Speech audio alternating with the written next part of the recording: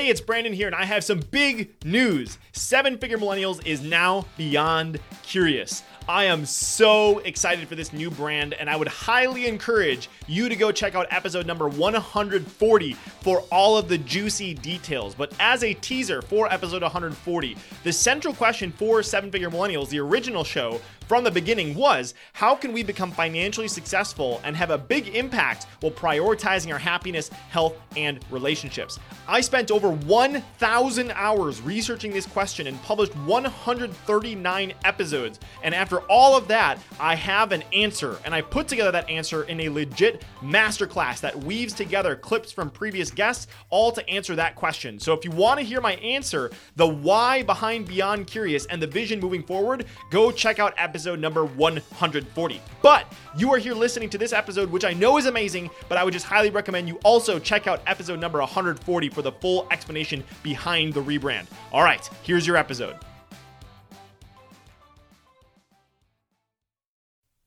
Well, hello there, my friend, and welcome to today's episode of Seven Figure Millennials, where together, you and I are doing things differently. We are committing to prioritizing our happiness, health, and relationships while building a business that creates a meaningful impact in the lives of the people that we love and generating the wealth for us to design a beautiful life on our terms. And if you're listening to my voice right now, I just wanted to take a second to tell you how much I appreciate you, how much I love you for being here and investing in yourself and taking time out of your day to expand and grow. Every single week, I am interviewing incredible humans making a beautiful impact in the world so that I can support you in doing exactly the same. I invest a ton of my time researching each of these guests because I am super curious and excited about these things that they're doing, and so I can pull out their best insights to share them with you. And to say that today's guest is a legend is probably the most accurate way that I could use that word, because today's guest is Cameron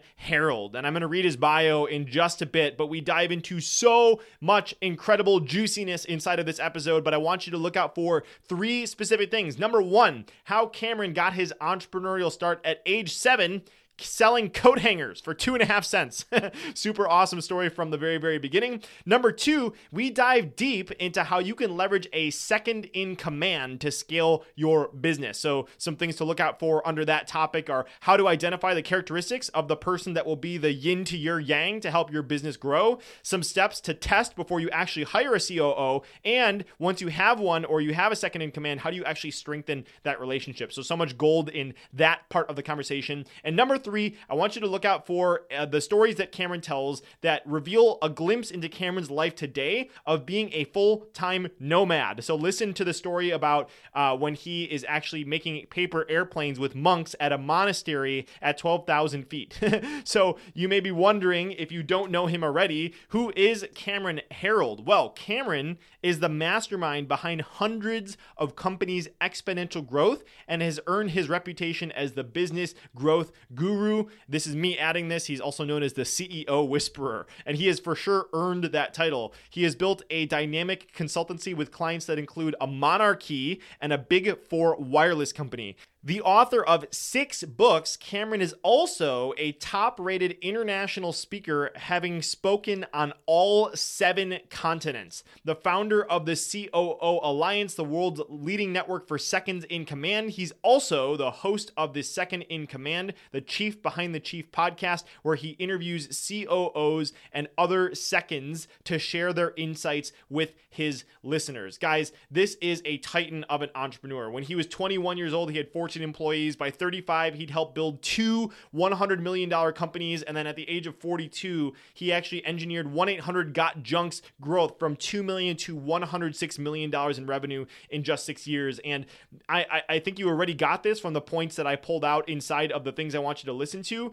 But not only is Cameron incredibly successful from the business perspective, he's also a nomad. Like I said, he's a full-time nomad, and he sold all of his homes, his cars, all of his stuff. And in 2022, he traveled to 23 different countries with his wife. So Cameron is literally the definition of somebody that not only has been able to figure out how to create massive business growth, but live a life that is in full alignment with him, his unique abilities, and the way that he wants to design success on his own terms. So I am super excited to introduce you to my new friend, Mr. Cameron Herold.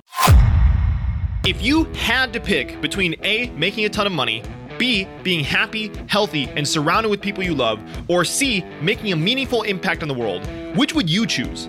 The good news is that today we don't have to choose. So the question is, how can entrepreneurs like you and me, who have a vision for our lives and aren't willing to settle for anything less, how can we become financially successful and have a big impact while prioritizing our happiness, health, and relationships? You and I are on a mission to find out, and we have an incredible journey ahead of us. My name is Brandon Fong, and welcome to the 7 Figure Millennials podcast. Cameron Herold, welcome to the show. Super excited to have you here, my friend. This is going to be so much fun. Thanks, Brandon. Nice to see you. Appreciate having me. Yeah, of course. I thought a fun place to start would be to give people a glimpse of young Cameron. So I not young. When I say young, I'm talking young. So I listened to the talk that you gave for Mind Valley, and you kind of shared some of your earlier entrepreneurial adventures, which I saw started as early as grade 5 and grade 7. I think it'd be kind of fun or even younger. He's pointing down. Share us a little bit about what was going on in your life and your relationship with the school system, maybe. Okay, well, I'll go before that. So my very first entrepreneurial venture that I remember, and I had about 15 different entrepreneurial ventures by the time I was 18. My very first one that I remember, I was 7 years old. My mom walked into my bedroom, and I had the old days with the phone with the long extension cord on the phone. It was in my bedroom, and I was lying on the floor with the yellow pages open up in front of me, and I was phoning all the dry cleaners in the city of Winnipeg, Canada, negotiating with them on how much they would pay me for coat hangers. Now, back in the early 70s, you get a recycling fee for coat hangers. If you brought them to the dry cleaner, they'd give you a couple of pennies per coat hanger. And so I was negotiating, and I wanted 3 cents a coat hanger, and this dry cleaner only wanted to give me 2 cents. And then finally I went, how about 2.5 cents? And he said, kid, how old are you? And I said, I'm 7. How about 2.5 cents? And he goes, fine, 2.5 cents. And I said, good, we'll see you this afternoon. And I hung up the phone, and I was all excited. And then I saw my mom, and I started to cry, and she said, what's wrong? And I opened up my closet, and I had hundreds of coat hangers in my closet. I'd been going door to door in the neighborhood for about a week, collecting coat hangers from all the neighbors, telling my mom I was playing with my friends, but I was so focused on growing my first little business. And I learned negotiations, I learned hustle, I learned persistence, I learned buy low, sell high, like from my very first little venture at 7. When I was in grade 6, the story you're thinking of, my dad was in meeting with the principal, and I was sitting outside the principal's office. And I heard my dad and the principal started arguing with each other. And I heard my dad say, there's nothing wrong with my kids. There's a problem with the fucking school and the medical system. And he opened the door. He grabbed me by the hand. He said, let's go. We're leaving. And I said, what's wrong? And he said, there's nothing wrong with you. You're just like me. You're an entrepreneur.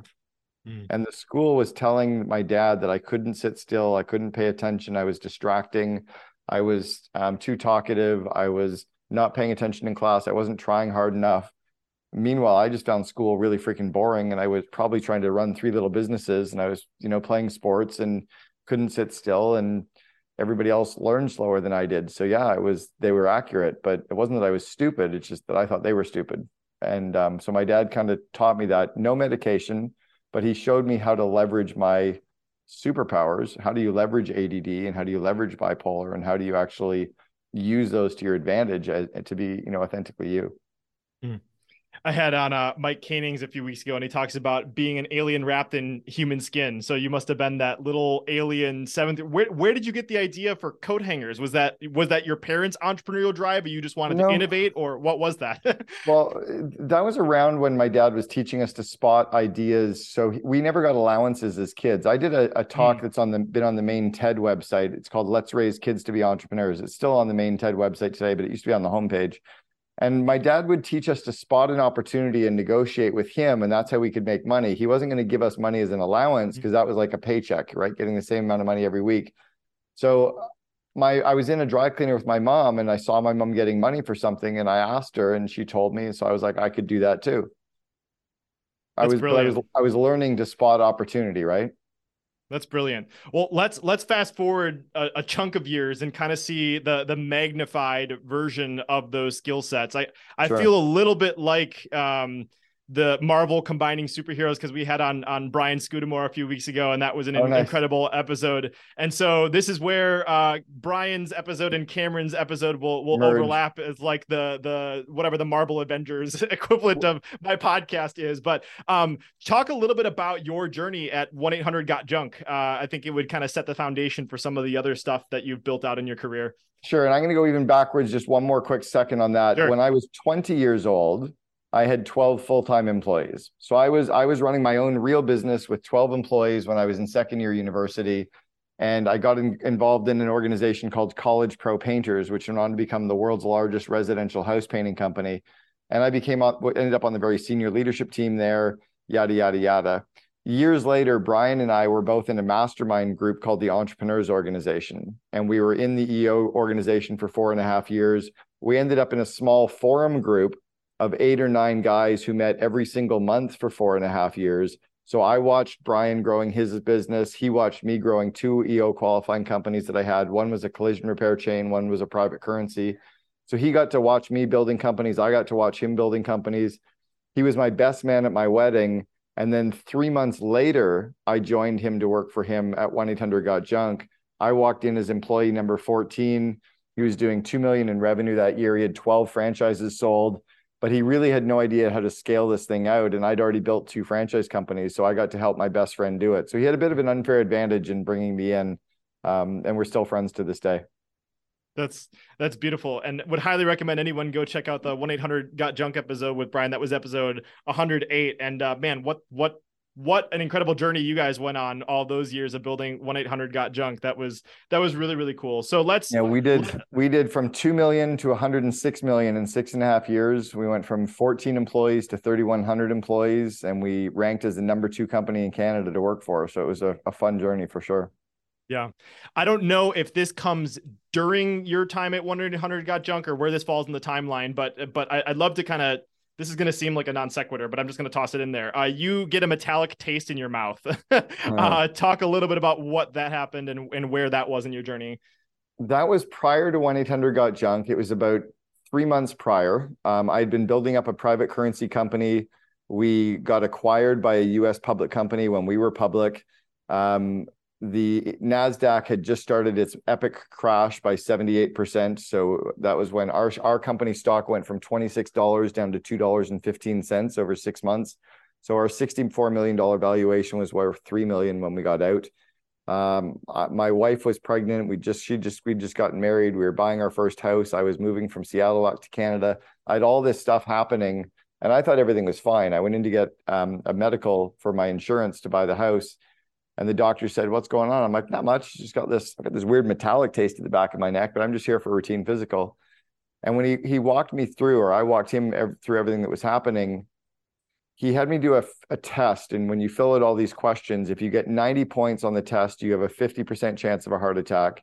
If you 150 points, you have a 95% chance of a heart attack. I had 435 points. So I was clinically redlining, and it was a chemical secretion being caused by stress that I was almost tasting at the back of my neck. And that was a real learned. I was written up in the Wall Street Journal that year as one of 4 supernovas whose careers went very fast and flamed out with stress. And it was 3 months later that I joined Brian, started running, started trying to get my shit together, took my weight down from 222 pounds down to 180 today. But yeah, tried to do some of the right stuff to turn that around. But that was just before 1-800-GOT-JUNK. That's crazy. And I mean, obviously a huge wake-up call from your body to say something was wrong. And so it's really cool to see that you've kind of built a journey and a lifestyle around those lessons and making sure that that doesn't happen again. Before we hit record, we were talking a little bit about your adventures. I want to give maybe people a little bit of a glimpse of what you're up to these days, and then we'll dive into your book, which would highly recommend. Super excited to dive into it. The Second in Command: Unleash the Power of Your COO. But before we get there, I know you have been traveling the world for the past few years with your wife, which is super, super cool. I'm sure there's so many different stories you could tell that would kind of give a little bit of a glimpse into the life of your nomadicness. But one thing that I heard you share on, I think it was the episode with Hal Elrod. You talked about you had an opportunity to teach monks how to fly paper airplanes. We'd love for you to share a little bit about that and what that experience was. So my wife and I have decided that we kind of want to live our bucket list life. And so she's curating it, organizing it, planning everything, but we've both committed all of these ideas of what we want to try to do before we die to these long lists of things. And one of the things that was on her list was to go to Bhutan, this amazing place near Nepal and on the border in China. And she wanted to go to Nepal. And then I also want to spend a lot of time in these mastermind communities around other entrepreneurs who are doing cool shit to be able to be inspired and keep building our network. And there ended up being this group called Wayfinders that was running a trip of entrepreneurs to Bhutan to go hiking. So it became kind of a hell yes, let's do it. And off we went to Bhutan. And while we were there, I think on about the fourth or fifth night we were there, we were sleeping in a monastery. We were staying with these monks anywhere from about 7 years old to about 30 years old. And on the final night, we went out and we asked if we could do a bonfire with the monks. And the head monk said, yes, they're allowed to do one bonfire a year. We'll make an exception and do one with you. And then my wife and one of the other women decided at one point during the bonfire, it'd be cool if we could start dancing. So they started playing music and hooked up a Bluetooth speaker. And the head monk kind of looked and was like, okay. And monks were all dancing. And he said, they're not allowed to dance. Like, we don't play music here. It's not really a done thing. But it seemed like such an okay thing that he let it happen. And for about an hour, we were dancing at this bonfire and the full moon coming in. And then we went back into the eating area of the monastery after to have like hot chocolate and some snacks. And one of the other entrepreneurs we were there decided to teach these little monks how to make paper airplanes. And 20 minutes later, there's paper airplanes being shot all over the place. And the head monk is just going like, what is going on? Like, this is not, These people aren't coming back. Yeah, we were supposedly only the second group to ever stay at this monastery. And, we're up at about 12,000 feet at that point. And anyway, so yeah, that was a cool experience for sure. That's amazing. So you've built this life around fully traveling now. So you're 100% nomadic now. Is that correct? Yeah. You're traveling full time with your wife? Sold the homes in Arizona, got rid of the home in Canada, sold our cars, sold all of our furniture. I have 3 pair of pants and a pair of joggers. I got 3 pair of shoes. She sold all of her stuff, and we're fully nomadic. We were 23 countries last year and more coming this year. That's beautiful. That's beautiful. I am also a travel addict. I'm looking forward to going back to Florence and Barcelona this year. And with my wife, we just booked those. So sure you have plenty more travel stories up your sleeve, but I don't want to rob anyone. I'm sure I've teased in the intro. You have a new book out, The Second in Command, Unleash the Power of Your COO. Read it and super excited to dive into some of the concepts. And if you're watching, say, Cameron, or if you're listening, Cameron just showed the cover. But so the just to kind of give my high level overview of the book, it's like, it's broken up into 3 chunks. You got like kind of like the user's guide for COOs, then how to hire, and then how to work with the COO. And so I thought a great place to start was actually a huge insight that I got that from your book. This is reading from your book. Many of the leadership roles in a business are a little cookie cutter. Most CMOs could be a CMO for most companies. Most CFOs could too. Not the COO. No 2 COOs on the planet could have the same job. So I would love to start this part of the conversation by asking a really dumb question that I think is actually a really valuable question. But what is a COO, Cameron? If you could just share from your own mouth what that is. So, yeah, and it's why I called the book The Second in Command as well. So the COO is one of the titles that a second in command might have. It could be a president, it could be a VP of operations, a project manager, a director of operations, general manager. The COO would tend to be the most senior of all of the roles that the second in command could play to the entrepreneur or CEO. What I like to try to figure out, or to help people figure out, is that the bigger the title you want to give them, the more roles and responsibilities they should have, the more autonomy they should have, the higher level of strategy they should bring into the company, and the higher level of pay they should be receiving. So if you're paying your second in command $120,000 a year, they're not a COO. Don't give them a COO title, because they're going to go out there and start researching at some point what COOs get paid, and they're going to come back in and say they should be getting paid $350, and all of a sudden the conflict starts to happen, right? Mm-hmm. So put the proper titles in place. But the second in command is the person, it's kind of the yin to the yang of the entrepreneur, right? It's the brakes to the entrepreneur's gas, or it's the leash to the dragon, or it's as Thomas Edison said, vision without execution is hallucination. So it's really the person who can help with the execution to the vision that the entrepreneur comes to the table with. In the book, you share the different types of COOs, and obviously we won't have time to go through all of them, but just like in your work and the COOs that you work with, I think it might be helpful to give people kind of like a high level overview of the different functions they have, the different ways that you've seen the yin to the yang play out in different relationships. Would you mind maybe sharing a little bit of some of the ways you found that to manifest? Sure. And it's interesting that I was actually texting earlier today with the current COO from 1-800-GOT-JUNK. His name is Eric Church.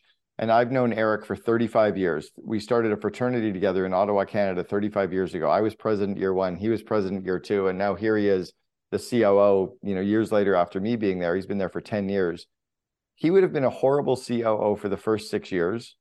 And I would have been a horrible COO in the time period he's been there, because the company was at a different trajectory. It was a different size. My roles in the early days were to come in and be very much kind of the mentor, to show the team what had to happen because I'd done it before. Eric was much more there to be the partner to Brian, to be the kind of collaborator, to be the, helping to align the team and to stay growth and to stay strategic, but he's very inward facing. I was a very outward facing COO. So what's different about the COO role over any other role in the company is you have to be really good at the stuff that the entrepreneur sucks at. You have to be really strong at the areas that they don't love. And you have to not want to get involved in the areas of business that are their unique ability. So and many of my COO Alliance members, finance and IT report to them. It didn't report to me. We probably have 30% of our members that IT and finance do not report to. We have others where sales and marketing report to them. And then we have other members of the CO Alliance that sales and marketing do not report to them. So the key is for the entrepreneur to understand, what parts of the business do I love? What parts of the business am I really good at? And how do I find somebody who's really good at and loves doing the stuff that I don't? And that's the first starting point of the yin and yang. The second part is, and Brian and I had a bit of an unfair advantage here, we already really knew each other, right? We were in a forum together in the entrepreneurs organization. So he knew me, he trusted me. I knew him, I trusted him. We liked each other. He was my best man at my wedding before I started to work for him. So if you can figure out all of those things about somebody before you hire them, it's by having really strong interview processes and reference check processes, really strong screening processes, so that you know enough about them so that you can kind of hand them the keys to your business. That's key in finding the right yin and yang partner as well. Yeah, I love that. Let's zoom in a little bit on that first part of what you were talking about. Basically, you want to find somebody that is really good at the stuff that you suck at and complements your unique abilities, and you're kind of going back and forth in that perfect harmony there. So I know one of the things that you talk about in the book that I love this exercise, but I would love for you to share a little bit about the activity inventory, maybe some of the ways that we could begin to implement and find those areas where we're weak, and then find someone to complement it.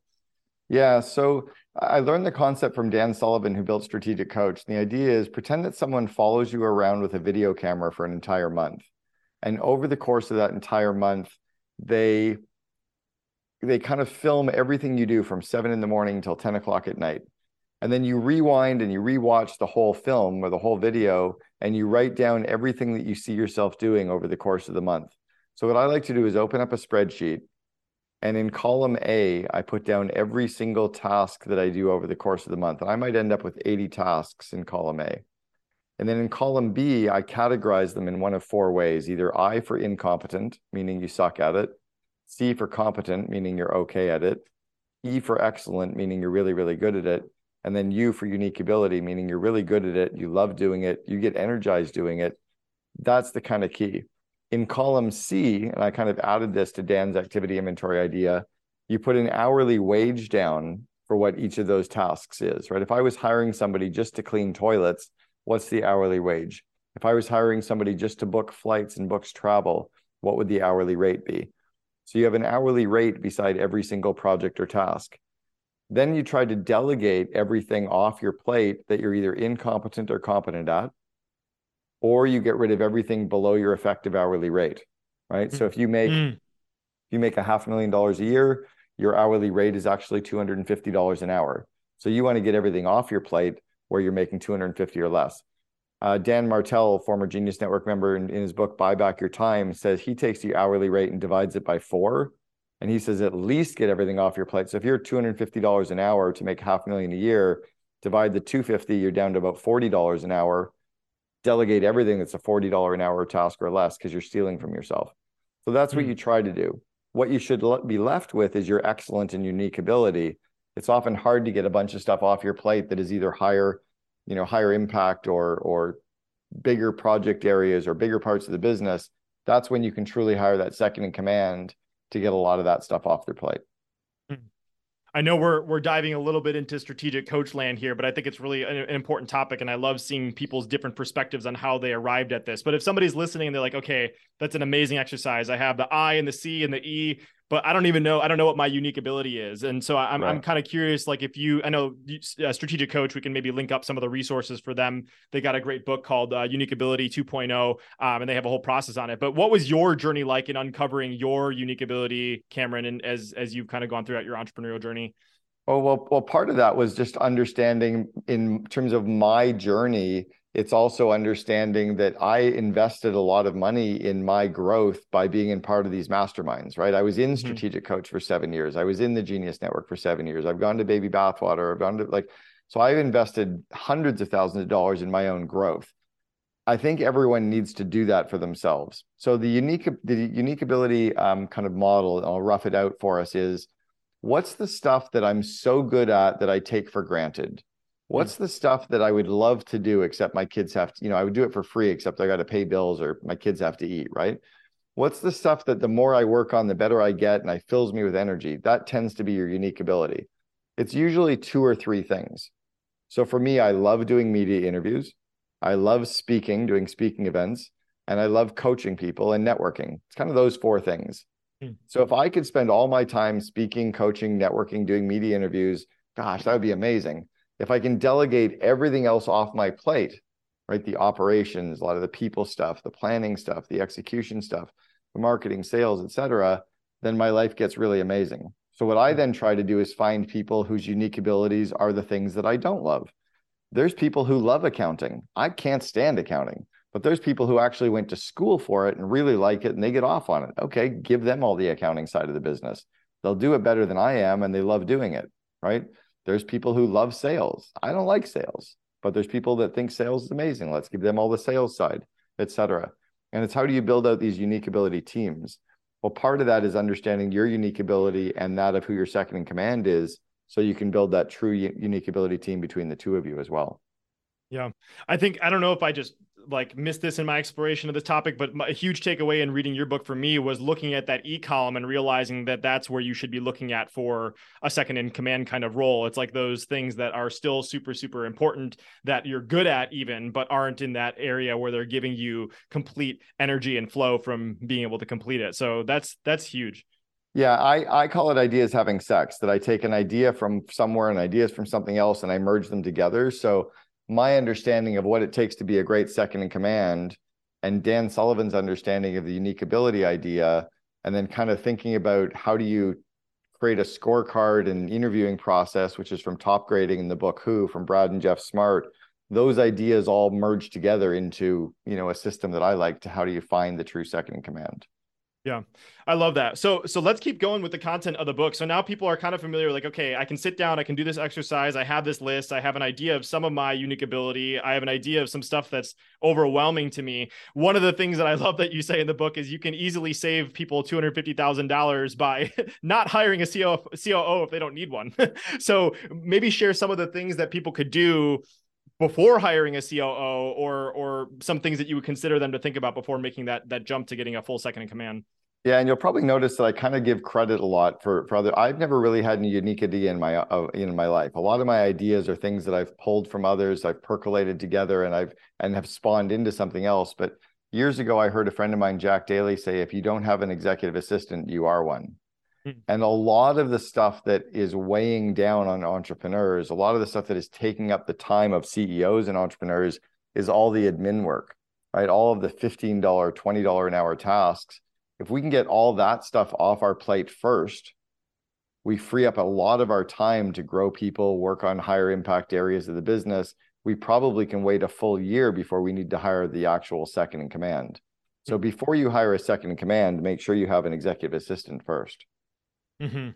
Let's say, okay, so let's say someone does have an executive assistant. I know like another recommendation, a few recommendations you have is like fractional work and some other ways. So maybe share a little bit about some of the creative ways, because this is something I've been thinking about a lot. I had Kevin Harrington from Shark Tank on the show, and one of the things that he said was like, I'd rather have 10% of the time of a CFO that could take me to 100 million than 100% of the time of a CFO that could only take me to 3 million or whatever it is. So like leveraging really high level skills in creative ways and combining that effectively. And so I think this is just a really wise way of thinking about it. And so maybe share a little bit some other ways you could do that. So I'm going to take that idea and I'm going to merge it with another idea, and it'll really make sense to a lot of people. Often we don't want to delegate stuff to people because we can do it better. Mm-hmm. Often we don't want to delegate to people because we don't have somebody that we can train to do it. Or often we don't want to delegate to people because we don't have somebody full-time to do it. Well, you can delegate to somebody who works for you 1 hour a week. You could actually slow down and spend an hour training them so they could do that task 50 times over the next year. So sometimes you have to slow down to speed up. A friend of mine, Dan Martell, said that 80% better by someone else is 100% awesome. I'm like, oh, that's true. Like, it doesn't need to be perfect. Momentum creates momentum. What's key is to get a lot of that stuff off our plate so that we can work in the bigger impact areas, so that we can work on the stuff that is our unique ability. Because when we spend 100% or more of our time on that stuff, that's really where the flywheel is going to kick into gear for us. Now, 20 years ago, kind of prior to having Wi-Fi, people had to go to an office to plug in to do work. Prior to having connections to the internet, 1995, 96, really 98 is when we had even anywhere speed that was good enough. You kind of had to drive to a shitty office and work with a bunch of people you didn't like. And so you needed to pretty much hire full-time people, because you couldn't hire somebody one day here, one day there, one day here, because they couldn't get their work done. So the whole idea of freelancers and fractional people is something that's really only in probably the last 15 or 20 years. You know, Tim Ferriss popularized it in his book, The 4-Hour Workweek, when he talked about using Odesk and Upwork. Well, those ideas have now become so ubiquitous that the idea now for me to hire someone full-time, to show up full-time, to try to fill up their plate with a whole bunch of stuff that needs to get done really kind of frustrates me. Yeah. The only time you need a full-time person is when you have enough things for them to do that all are similar enough into one role that it makes sense for one person to be doing. Otherwise, it might make sense to have a bunch of freelancers to do stuff, and then you don't get reply all and CC'd, and they don't have to come to meetings. You don't feel bad. And they're just doing their job for what you're paying, and they get it done. So it's a new opportunity. Yeah, I think it's huge. The image that popped into my head as you were talking, it's like you go to an assembly line, there's not one person building the whole car. Like everybody's kind of got their role that they're really good at, and they know how to do that really efficiently. And so you could train people that are really specialized in certain areas and get a more holistic, more efficient thing if you're using that ecosystem really effectively. So I think that's a huge world that can be open for people. So I appreciate you sharing that. Completely right. Yeah. Yeah. So we've kind of been on this journey a little bit about like, you know, uncovering your unique ability and maybe some of the creative ways that you could get stuff off your plate. But let's say the other route, like let's say someone decides, okay, it is time for me to actually bring in a second in command. You have a bunch of incredibly powerful concepts on how to work together more effectively as the yin and yang pair that you've been talking about. So I would love to maybe go through some of these concepts you share in the book, but one of them is two in a box at the bottom, not at the top. We'd love for you to share a little bit about that and what that is. Yeah, so I've always visualized the org chart upside down, that our job isn't to be at the top of the company telling people what to do and pushing stuff down to them. If you flip the org chart upside down, so like it's an inverted pyramid, and the CEO is at the bottom supporting the VPs who are supporting the managers, who are supporting the employees, who are supporting the customers. And then everybody up above the bottom of the inverted pyramid sees the vivid vision. So they all see where we're going. And you build the company inside your core values and your core purpose. Mm-hmm. So the two in a box at the bottom is the CEO and the COO as the joint vision and execution, and then removing obstacles and growing people and building people and growing skills, right? That's really the role of leaders, is to grow people and to inspire people. Yeah. I noticed you had done one or two interviews with Dr. Mark Goulston, who's also been on the show. He's a former FBI hostage negotiator, really, really good guy. And I think in your conversation, you were talking a lot about how having this dynamic with the COO is literally like being married. There's so many different ways that it's literally like a marriage. So I think it's a really cool topic for people to understand this a little bit. So let's kind of expand on that. Two in the box at the bottom, not at the top. You're kind of developing this yin yang relationship with someone, and there's some kind of intricate ways that you can build that relationship in a unique way where it creates exponential impact. So one of the things you talk about is date night. We'd love you to share what date night is and maybe some of the ways that you've used that throughout your career. Sure, there's so many analogies that make sense to me from like the traditional marriage, let's say husband and wife or two partners that are together, in terms of you need to keep a connection, you need to have fun together, you need to get out of the house and do stuff together, you need to be able to fight and argue and debate, but not in front of the kids, right? So how do you put all those same systems in place for the CEO and the COO? So for date night, it's just how do you spend time getting out of the office together and having some hobbies together, whether it's going for a run, playing squash, going skiing, playing golf, going biking, whatever. How do you get out and grab meals together once in a while and not necessarily just talk about work?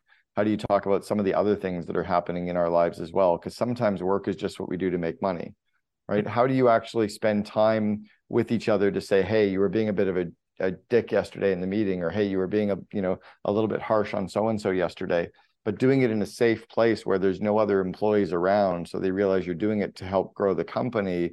You're not doing it to try to cut the legs out of another person, right? So you're giving really good feedback. And how do you shine the spotlight on the others in front of the kids, right? So that I remember I'd get in trouble and my mom would be like, go to your room, wait till your dad gets home. I'm like, oh shit, I'm in trouble. I'd sit in my room for 2 hours waiting for my dad. My dad would come home. I'd get a spanking or talking to. And then like an hour later, I'd still be in my room pissed off and upset and feeling hurt. And my mom would come in and said, you know what? Your dad had to be the tough guy. Your dad had to come in and do that. I need him to like. So she was always making him look good and he was always there to support her. That's those same kinds of relationships are critical. The COO has to shine the spotlight on the CEO to make them iconic. And the CEO needs to behind the scenes shining the spotlight on the COO so that everybody understands why they have to be the tough person, why they have to roll out all the hard decisions, right? Why they're not the ones who's just like the chief energizing officer all the time. Yeah. I think there's, I think you had talked about this in the book too. It's like, you can't fight in front of your kids either, right? Like you need a healthy way of like making sure that those conversations are had in a spot that is in integrity, like you just said, but also is not creating a toxic culture inside of the organization if people are kind of witnessing that kind of stuff. Exactly right. Yeah. And it's hard at times to do that, right? But it's remembering that you're on the same page. You're having the debate for the good of the company, right? Those are all the things that need to keep happening. Yeah. This may be kind of going a little bit backwards in the conversation, but I think it's really important. Like, obviously, if you're going to build this level of trust and have a marriage-like relationship with these kinds of people, we kind of skipped some of this content that you talk about in the book, but it's obviously really important that you have somebody that you trust at a absolutely ridiculous level. Like, you can go into my house and, take care of my kids or whatever it is. So what are some of the best approaches that you found for not only finding somebody that's a skill fit, but also a cultural fit where you can kind of build that level of trust, if we're kind of reverse engineering from there? Yeah. So there's the culture fit, there's the core values fit, and there's the skill fit. You have to interview for all three of those. And the culture fit is key, right? How do we get along? Are they going to get along with everybody else? Are they going to mesh well with the family, right? The core values side is one that you can interview for. It's with solid reference check, using Torque, doing proper interviews, following all the systems from Top Grading or from Jeff Smart's book, Who, and really getting in there and doing proper interview so that before the person starts, you know everything about them, right? If you're waiting and saying, oh, well, it'll take about 90 days till I know enough about them to know if I've made the right decision, that's because you suck at interviewing. You would never get married to somebody and say, well, we'll see how the first 3 months goes. Like, you're going to date, you're going to be engaged for a while, you're going to live together for a while, you're going to travel together, and you'll know enough about them to say, yeah, this is worth doing. Right? You would never get married and say, let's see how it works. So most companies are just sloppy on it. It's not actually hard to hire good people. It's what you need to do is train your people. I have a course that I launched called Invest in Your Leaders. And one of the 12 modules of my course is the interviewing models to actually know how to do proper interviews, proper group interviews, proper reference check, how to leverage Torque. And if you bring that in hiring not just a COO, but anybody in your company, you have a much higher predictability for success. Yeah. You just alluded to something there that I think is really important that I want to zoom in on a little bit. You had kind of talking about hiring for core value and skill. I know one of the myths that you address in the book is the fact that some people say that you should hire for attitude and train for skill, but you kind of argue that that's not how you approach things. So can you maybe share a little bit about your thoughts on that? Yeah, the whole adage of hire for attitude, train for skill is a very 1970s, 1980s approach to 7% growth. But if you want really fast growth, you have to hire for the attitude and proven skill set both, right? So you want the right culture fit, the right core values fit, and you need someone who's done what you need them to do as much as possible. You know, would you want to, if you were looking to build out a great swim team, would you want somebody on your swim team who knows how to win an Olympic gold or who has won an Olympic gold? Would you want One. somebody who knows how to do all four strokes or someone who's competed in all four strokes? So of course you would go after someone who knows how to do it. So the whole idea of I want a good culture fit, I want a team player, I want somebody who's positive, I want somebody who knows how to swim. Fuck, great, but you're not going to win any medals. Yeah. Yeah, 100%. I love that. I think it's super, super. These are all the intricate things that are inside of the book. So obviously, we're just scratching the surface. If you want a deep dive, make sure you go check out the second in command, Unleash the Power of Your COO. Is Amazon the best place you want to send people, Cameron, or other place they can go to find out? Obviously, there's got some more we could dive into, but where can people go Yeah, if they're chomping at the bit right now and want to grab a copy? for sure. The easiest is Amazon, Audible, and iTunes are the easiest way to devour the content. I've also written 6 books, but Yeah. the second in command is for sure the one to grab. Okay, awesome. Well, I know we just have like a few more minutes left, so I got like one or two ish questions left, and we can wrap things up. And I know you got some fun adventures to head off to. But one thing that I thought, another thing that I highlighted that I really really loved, I think is another concept that you developed out and implemented for someone else, is this concept of an operating manual, but it's from the context of like a human. Would love for you to share what that is. Yeah, it was one of my guests on the Second in Command podcast. His name is Matt Rawlings from a company called Rippling. And Matt's idea was to write an operating manual of himself so that every new employee coming into the company, all of his direct reports would know how Matt, the COO, ticked. They'd know what would piss him off and what would get him happy and what would get him frustrated at work and what would drive him crazy. They would know how to approach him and how to put a report on his desk and how to communicate in a meeting, etc. So he wrote it all down. He wrote a 2 or 2.5 page description of what he called the operating manual for himself. And it's actually, there's a link in the book, and it's written as an appendix in the book that you can actually get a link to it online as well and download it and read it. But it's a really interesting tool for sure. Yeah, I think that's just so important to be communicating at a really basic level. I've been trying to concoct up some automation that'll like remind me, or at least send people, like if you can, because I was just thinking if you can meet everyone and kind of share your core values, how you like to interact with the world, how you like to receive introductions and all the stuff that you value, like those are all things that, I mean, we're all different human beings. So if there was an operating manual that everybody kind of had an understanding of, I think it just leads to much more effective communication and much better results if you're just transparent about that from the very beginning. It would be a great leadership exercise or a great retreat exercise for each person in a business area to do that as well. Like imagine if you forced yourself to get introspective and maybe you give everybody 20 areas to dive into and explain about yourself. It becomes a really good introspective to know yourself and then to share with others and then also to learn about each other's, because it's about learning how to interact with each other, not change the other person. Yeah. I love that, man. This has just been so good. So I guess we kind of started out talking a little bit about your earlier experiences, some of the crazy adventure you've been on, and then you got the sandwich, the Oreo cookie goodness in the middle of the COO stuff. Let's maybe wrap out with just one more question about Cameron as a human, and then we'll kind of close things out. But I would love for you to talk about skiing. I heard that you were skiing played a very, very important role in your life. Maybe share a little bit about some of the impact that skiing has made on your life and in your career. God, it's one of, I mean, we hear about flow states. It's for sure a time when I feel at flow, right? When I'm skiing and I just hit one of these nice runs and I'm just being able to carve turns and see the beauty around and maybe I'm there with my wife or kids or friends.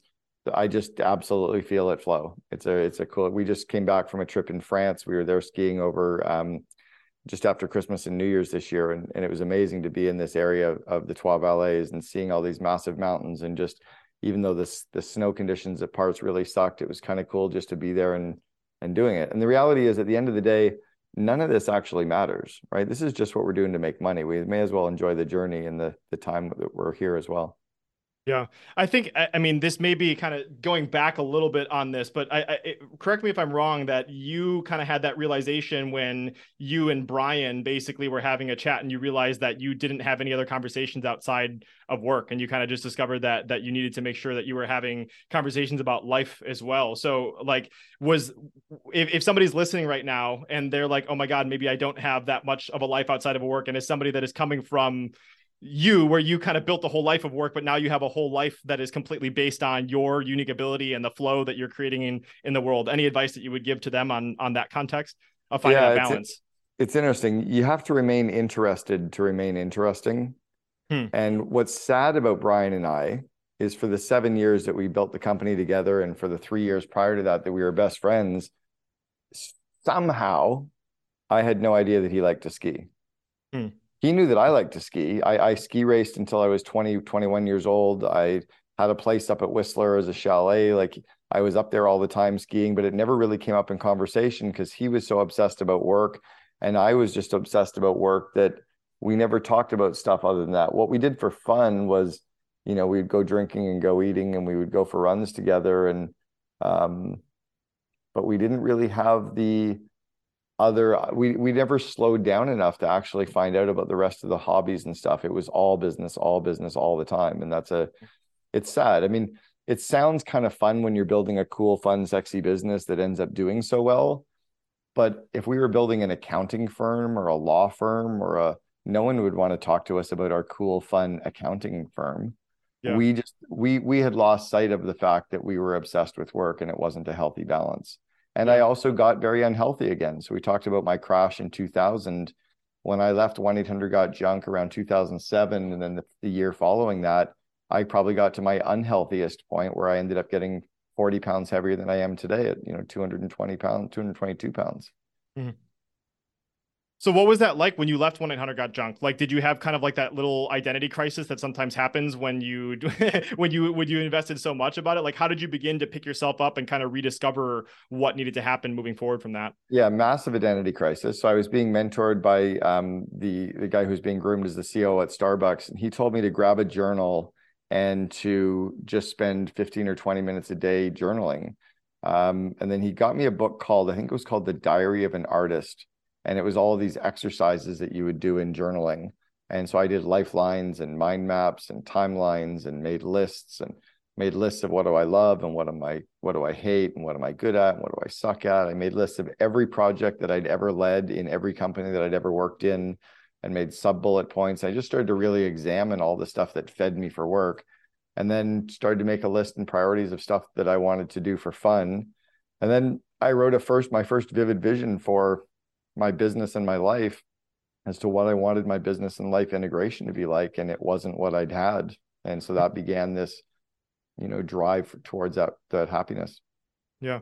Well, you just alluded to vivid vision. I know this is a really important concept for you as well. So I mean, maybe I guess we can't glaze over this, but maybe you could answer what the vivid vision is, but also I'm curious to explore, like, are your vivid visions more personal focused right now? Like you have less business vivid visions and you're more just focused on that side of things, or have you found a way to kind of mix the both of them in your life?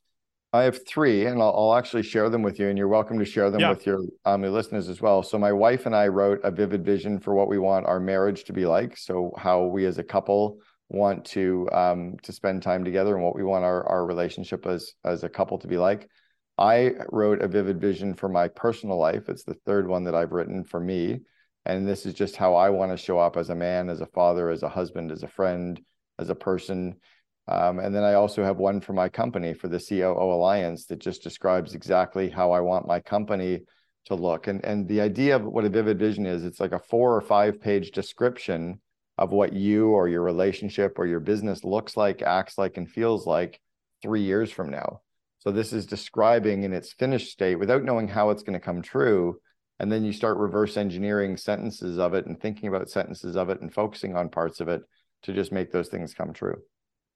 How have you found the difference between approaching a personal vivid vision and a business vivid vision? Because I know when you and Brian talk about the vivid vision for a business, it's like you're picking apart each sentence, and like there are entire projects that go behind and hiring people that go for it. But for your personal life, are you taking that same level of rigor of like kind of who not howing the whole thing? And or can you maybe share about the difference between the approaching of the personal and a business one? Yeah, so every sentence of a vivid vision is a future state that you try to figure out some different things that you can do to make them come true. So some of that is sharing it with everyone. So that's no different, whether it's a personal or family or your business one, you share it with the world. And then people read it and they help make parts of it come true. They make introductions for you.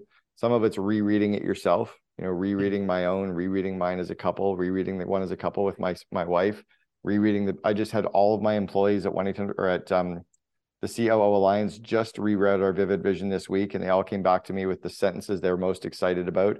And then we start figuring out those plans. So it's the rereading it, it's the thinking of different parts of it. And then it's remembering that not all of it comes true in the first, like just because you write it doesn't mean it all happens today. Some of it won't happen until 3 years, some won't happen until 2 years, some won't happen until fourth quarter, third quarter, second quarter. But what are some of the foundational things that you work off of that you keep reminding yourself of? It's those things. Yeah. And I think too, it was a big lesson, and you're so good at multitasking. Like Cameron will literally just put it in the Zoom chat right now with all the vivid visions. I think a big thing that what you just did is just so important is actively sharing it with every single person that you get an opportunity of doing. I think I'll have to share with you. I won't be able to access it as quick as you access, but my wife and I did write a personal vivid vision for our relationship. That's August 2025. So I'll have to send that to you afterwards. But I've just found it to be a beautiful relationship tool, just because like my wife Leah and I have been kind of working on having more intentional, we call them relationship expansion sessions, but having like a backbone behind that of like what we're driving towards and the things that we mentioned inside of there just provides a ridiculous level of accountability and clarity as far as like assessing different things that we could be doing. And so would highly recommend anyone explore your other topics, other book, Vivid Vision. And then if you want to do that as well, super important. Well, and it's the old saying that it's like the Cheshire Cat from Alice in Wonderland, right? If you don't know where you're going, any road will take you there. Yeah. So when you have a vivid vision for your business or your personal life, you start saying yes to opportunities that are aligned with where you want to go. And you start saying no to some ideas that maybe aren't necessarily aligned with where you want to go. But in the absence of a vivid vision, all things could lead to yes, right? I had a chance to go to a friend's book launch and then realized that there weren't enough things lining up for me to go to this that made it a hell yes. So it was better just to stay put and spend time with my wife and spend time with myself and, not add that extra layer of stress. And sometimes that's, what a vivid vision does is it provides some clarity for opportunities, because without one, everything can be a yes, but you could be going 100 miles an hour in the wrong direction. Yeah. I love that. I would also encourage anyone to go check out too, as another resource kind of on this topic, but the core value equation by Darius Mirshahzadeh, as far as like being able to create and orchestrate core values that will help you to make more effective decisions in combination with the vivid vision is super, super powerful. So I taught Darius in 2007, 8, and 9. Darius was a part of a program that I taught at 3 years in a row. He's amazing. Great friend. Oh, love that. So when you wrote your core values, who was the real ninja master behind it, or a combination of both? I taught the core values stuff to Darius. So really, this was all, and Darius Darius credits me on that kind of stuff too. So I was building 1-800-GOT-JUNK, just finishing with that, and Darius was a part of the Entrepreneurs Organization and was at a program called the Entrepreneurial Masters Program. He then went on to join what's called Gathering of Titans, which is a post-grad program from EMP. So I was one of the early stage instructors at the Entrepreneurial Masters Program. It was a joint EO MIT event that's held at Endicott House. So yeah, Darius was in a session that I ran 2 years in a row, and core values were a deep part of that. I spoke about it today to a group that I was speaking on today. No, it's amazing. Darius has run great organizations, but I was definitely there teaching him how to build these world-class cultures, and then he's just gone to the next level with it. Yeah, well, I guess there's another example of the Avengers all crossing into maybe all roads lead to Cameron Herold. Maybe that's the lesson that we're learning. No, somebody asked me, he said, "Why does every company you touch turn to gold?" And I said, "I only touch gold." So Darius just happened to be in a group filled with some amazing people, and I was fortunate enough to get to work with them. But they also were running great companies, or they wouldn't have been in the room in the first place. Yeah, man, that's beautiful. Well, I would love to, this is such a great place to kind of start winding down. I would love to ask kind of the final question that I love asking all my guests, and we can find out where people can explore more. But the question I love asking everyone when I get the time is, what does happiness mean to you today? What does happiness mean to Cameron Herold? It's funny. I heard this years ago from one of my mentors that happiness is the pursuit of all your goals or pursuit of excellence. I can't remember exactly what it was. Pursuit of all your powers along the lines of excellence or something. I'm already happy. My Hmm. grandfather had said to my dad when I was 2 years old, with a name like Cameron Gardner Herold, he's going to be something someday. And I heard that saying so many times that it became very stressful for me. I didn't like it. Hmm. And then I don't know when it was, about 10 years ago, I realized I was already there. I didn't have to keep chasing anything to be successful. So now it's just like, am what I doing feed me? Am I enjoying what I do for work? Am I enjoying who I'm spending time with? Am I enjoying, you know, time with my partner? Like, am I just enjoying stuff? And if not, what can I do to enjoy that stuff more? I think that's what makes me happy. I'm Hmm. not trying to get to something to get happy. Hmm. That is beautiful. I don't want to add anything to that besides we already talked about. If anybody was interested in exploring more of the CEO stuff, everybody can COO stuff. Anybody can check out the Second in Command, Unleash the Power of Your COO. Go check that up. That'll be linked up in the show notes and on Amazon. If they want to find out maybe a little bit more about the COO Alliance and the other stuff, where can people find out the stuff that you're up to, Cameron? Yeah, definitely check out the podcast, the Second in Command podcast as well. I've interviewed 250 COOs. So I never interview the CEO. I've only interviewed their second in command. So you had Brian, the CEO of Blind Hunter Got Junk. I had Eric Church, his COO, Hmm. as a guest. And then take a look at the COO Alliance, which is the only network of its kind in the world for the second in command. And then all 6 of my books are available on Amazon, Audible, and iTunes. Love that.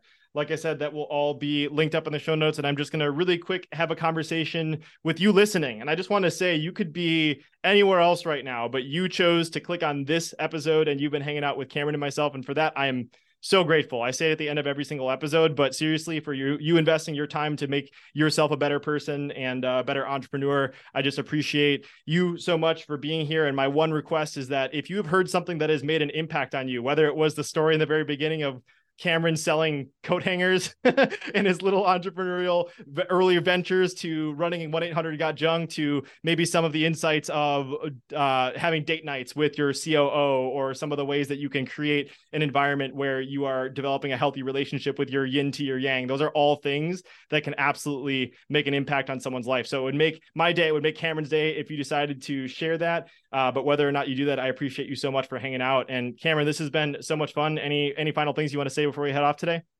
No, I think the only message I would always leave people with is that to remember that none of this actually matters. This is just what we do to make money. So let's enjoy the journey and have some fun along the way. Love it. Thank you so much, Cameron. I appreciate you so much. And we'll talk to you soon. Thanks, Brandon. Appreciate it.